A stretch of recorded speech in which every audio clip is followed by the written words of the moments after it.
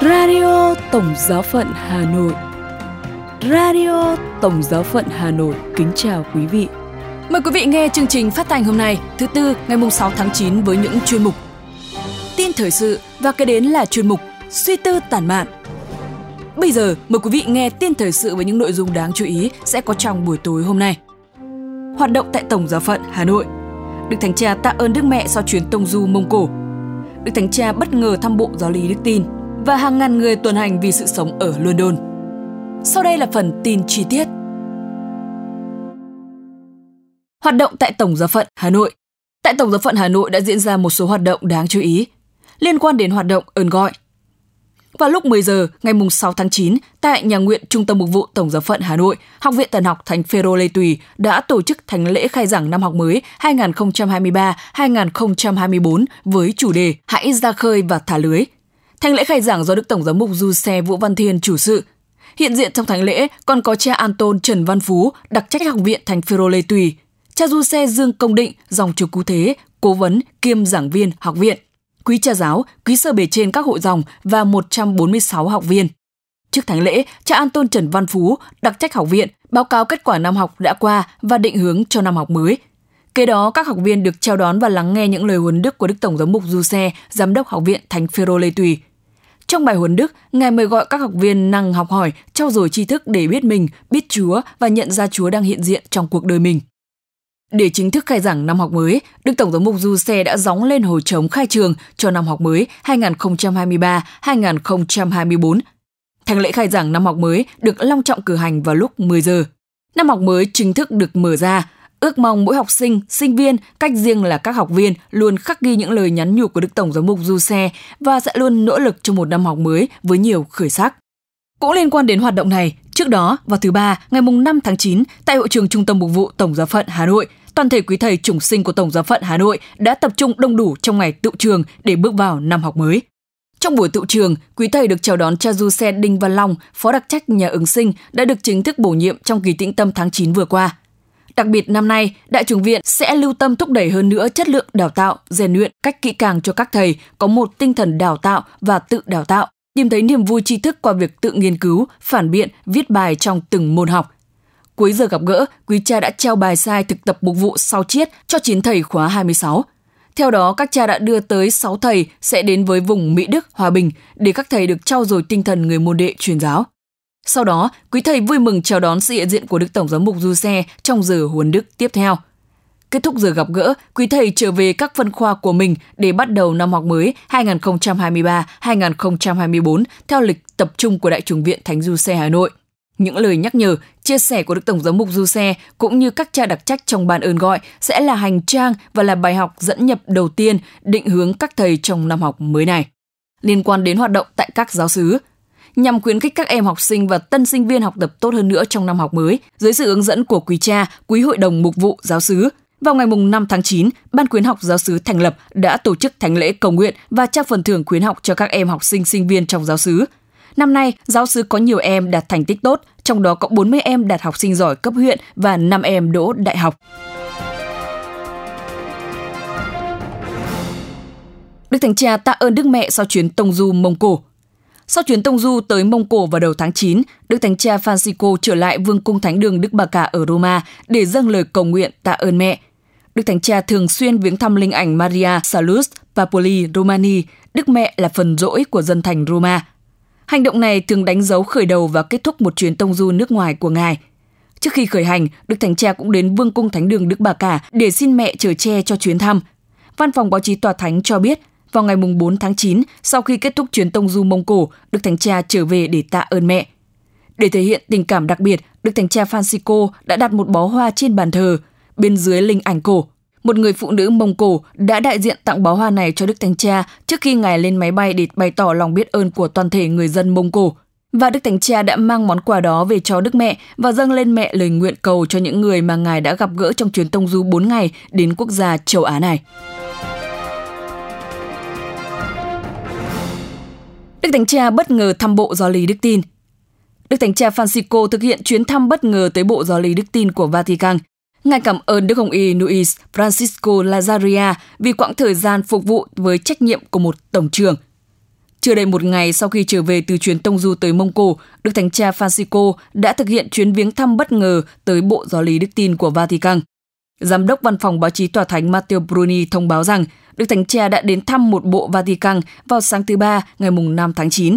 Ngài đã gặp và cảm ơn Đức Hồng Y Tổng trưởng Luis Francisco Lazaria vì tất cả những việc Ngài làm trong suốt những năm qua. Sau cuộc gặp với vị Hồng Y dòng tên, Đức Thánh Cha cũng chào đón nhiều đấng bậc khác nhau trong Thánh bộ Vatican. Vào tháng 7 năm 2008, Đức Giáo hoàng Benedicto thứ 16 đã bổ nhiệm tu sĩ dòng tên Lazaria, một nhà thần học người Tây Ban Nha, làm thư ký của Bộ Giáo lý Đức tin lúc bấy giờ và phong Ngài làm Tổng Giám mục. Sau đó, Đức Thánh Cha Francisco đã phong Ngài làm Tổng trưởng, kế nhiệm Đức Hồng Y Gerhard Louis Moller. Đức Hồng Y Lazaria giữ chức Tổng trưởng từ năm 2017 đến năm 2023, trong đó Ngài được tấn phong Hồng Y vào năm 2018. Theo Vatican News, Đức Thánh Cha vừa hoàn tất chuyến tông du kéo dài 4 ngày tới Mông Cổ, quốc gia ở châu Á với cộng đồng Công giáo 1.500 người. Các tín hữu chủ yếu tập trung ở thủ đô Ulaanbaatar. Đây là chuyến tông du nước ngoài lần thứ 43 của Đức Thánh Cha. Mông Cổ là quốc gia thứ 61 mà Ngài viếng thăm với tư cách là giáo hoàng. Hàng ngàn người tuần hành vì sự sống ở London. Cuộc tuần hành thường niên lần thứ 9 với hàng ngàn người tham dự đứng lên bảo vệ thai nhi trong cuộc tuần hành vì sự sống vào thứ Bảy ngày 2 tháng 9 vừa qua ở thành phố Westminster, London, Anh. Theo trang web của chính phủ Anh, vào năm 2021 đã có gần 2.200 ca phá thai ở Anh và xứ Wales. Phá thai đã được hợp pháp hóa ở Anh, Scotland và xứ Wales theo đạo luật phá thai năm 1967. Năm 2022, Quốc hội đã bỏ phiếu cho phép vĩnh viễn phụ nữ ở Anh và xứ Wales tự sử dụng cả thuốc phá thai mà không cần đến bệnh viện hoặc phòng khám trước. Phá thai tại nhà trước đây được cho phép dưới tình trạng tạm thời. Một đạo luật được thông qua vào tháng 2 năm nay quy định rằng bất kỳ người nào trong phạm vi 150 mét tính từ phòng khám phá thai có thể gây ảnh hưởng đến quyết định của phụ nữ trong việc tiếp cận, cung cấp hoặc tạo điều kiện thuận lợi cho việc cung cấp các dịch vụ phá thai tại phòng khám phá thai. Cuộc tuần hành vì sự sống bao gồm các buổi đào tạo về cách tiếp xúc với công chúng về vấn đề phá thai đã được đưa ra. Tổ chức này cho biết những người tham dự đã hát các bài hát và hô vang ủng hộ sự sống cũng như giơ các biểu hiệu khi họ tuần hành vì sự sống.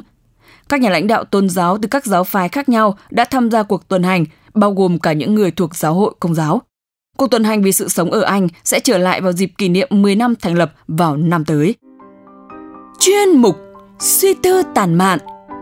Quý vị và các bạn thân mến, được sinh ra với những chi thể lành lặn, với một cuộc sống nhìn lên cũng chẳng bằng ai và nhìn xuống chẳng ai bằng mình. Chúng ta thật chẳng phải cảm ơn Thượng Đế biết là chừng nào.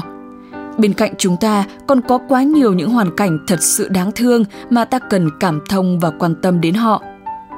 Câu hỏi đặt ra đối với mỗi người là: vậy phần còn lại của cuộc đời tôi sẽ phải sống thế nào cho xứng với ân huệ cao quý ấy?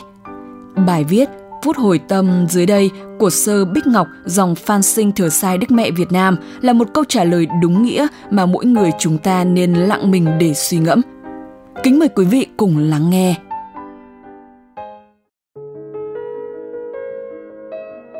Phần còn lại của cuộc đời con sẽ sống thế nào? Đó là câu hỏi trồi lên trong tôi khi tôi dành ít phút ở lại với Chúa vào cuối ngày trước khi chìm vào giấc ngủ. Những phút ít ỏi cuối ngày ấy, tôi nhìn lại một ngày sống của mình trong tương quan với Chúa và với tha nhân. Buổi sáng ngày Chủ nhật, tôi cùng với một số người khác đi đến trại xã hội để thăm và cắt tóc, móng tay cho các bệnh nhân tâm thần tại đây. Những hình ảnh và cuộc gặp gỡ với họ như một cuốn phim đang quay lại một cách chậm rãi trong đầu tôi. Họ là những con người thiếu may mắn, thiếu tình thương. Có người đang lang thang ngoài đầu đường xó chợ nào đó bị công an bắt vào trại. Lại có người khác bị chính người thân yêu của mình đưa vào và không bao giờ trở lại thăm. Có người vẫn còn tỉnh táo, chỉ là già cả yếu đau, không có ai chịu chăm sóc họ, nên nỗi đau trong lòng họ vẫn còn trực trào trên khóe mắt, ngậm ngùi, buồn tủi khi chia sẻ với tôi. Có lẽ bạn không thể hình dung và cũng chưa bao giờ nhìn thấy một khuôn mặt mà chẳng phải một khuôn mặt nữa, vì căn bệnh ung thư mũi đã lấy đi cả khuôn mặt của cô ấy. Lần đầu nhìn thấy, tôi đã giật mình và có một chút sợ. Nhưng trong lòng tôi cũng dấy lên một tình thương vô bờ. Cô ấy đang sống vì ai? Cô ấy sống để làm gì? Cô chịu đau đớn nhưng không kêu được vì không còn miệng. Còn nhiều con người với những hoàn cảnh khác nhau đang sống cùng nhau và dường như tương lai chỉ dừng lại tại đó. Họ đang khát tình người. Ở đó chỉ có những chiếc giường inox không gối, không chăn, không mùng và chiếu. Lý do vì có tới hơn 130 bệnh nhân mà chỉ có 24 nhân viên. Họ không thể phục vụ một cách chu đáo cho tất cả, vì mọi sinh hoạt vệ sinh của các bệnh nhân đều không làm chủ, kiểm soát được. Họ vệ sinh, tắm rửa thế nào? Nhân viên cầm vòi xịt lên người họ, làm thế sao mà sạch được? Chính vì thế tất cả họ đều bị ghẻ lở đầy mình. Còn nhiều thứ khác tôi không thể kể ở đây hết được. Đêm về, bạn và tôi được nằm trên chiếc giường, nếu không phải đệm êm thì cũng là một chiếc chiếu lành lặn, một cái gối êm, một cái mùng tránh muỗi và một cái quạt mát trong những ngày hè. Hãy nhớ về những mảnh đời kia đang nằm quay cóp không mùng, không gối, không chiếu và dâng lên Chúa một lời cầu nguyện cho họ nhé. Một suy nghĩ hiện lên trong đầu khi tôi nhớ lại tất cả. Họ sống như thế phần đời còn lại của họ. Tôi sống thế nào? Tạ ơn Chúa đã cho tôi rất nhiều. Gia đình thương yêu tôi, bạn bè cùng tôi trải qua những thăng trầm trong học tập. Ân nhân giúp đỡ tôi trong cuộc sống. Ánh sáng vào đôi mắt để tôi có thể nhìn thấy mọi sự. Tai tôi có thể nghe, trái tim tôi có thể yêu thương và cảm nhận mọi sự xảy ra xung quanh. Trí óc để phán đoán và cả một khung trời tự do trong tôi. Đi bất cứ nơi đâu tôi muốn, suy nghĩ và làm bất cứ điều gì tôi cần. Nhiều hơn những gì tôi có thể kể. Vì vậy, tôi không được phép nghĩ mình nghèo khổ, không được phép thất vọng khi gặp thử thách, gian nan, không được than phiền khi không vừa ý. Tôi nên sống tâm tình biết ơn Chúa, biết ơn gia đình, biết ơn bạn bè, thầy cô và mọi người tôi gặp trong cuộc sống, bởi họ đã cho tôi ít nhiều cái họ có. Người tốt cho tôi gương sống tốt, người làm tôi đau khổ cho tôi thấy rằng mình mạnh mẽ. Người làm tôi thất vọng, mất niềm tin cho tôi biết chạy đến với Chúa. Người ghét bỏ tôi cho tôi bài học biết tha thứ, bao dung và nhận ra Chúa yêu thương tôi và mãi là như vậy. Tôi và bạn nên sống thế nào để mọi người ai cũng được hạnh phúc đây? Câu trả lời là ở mỗi người.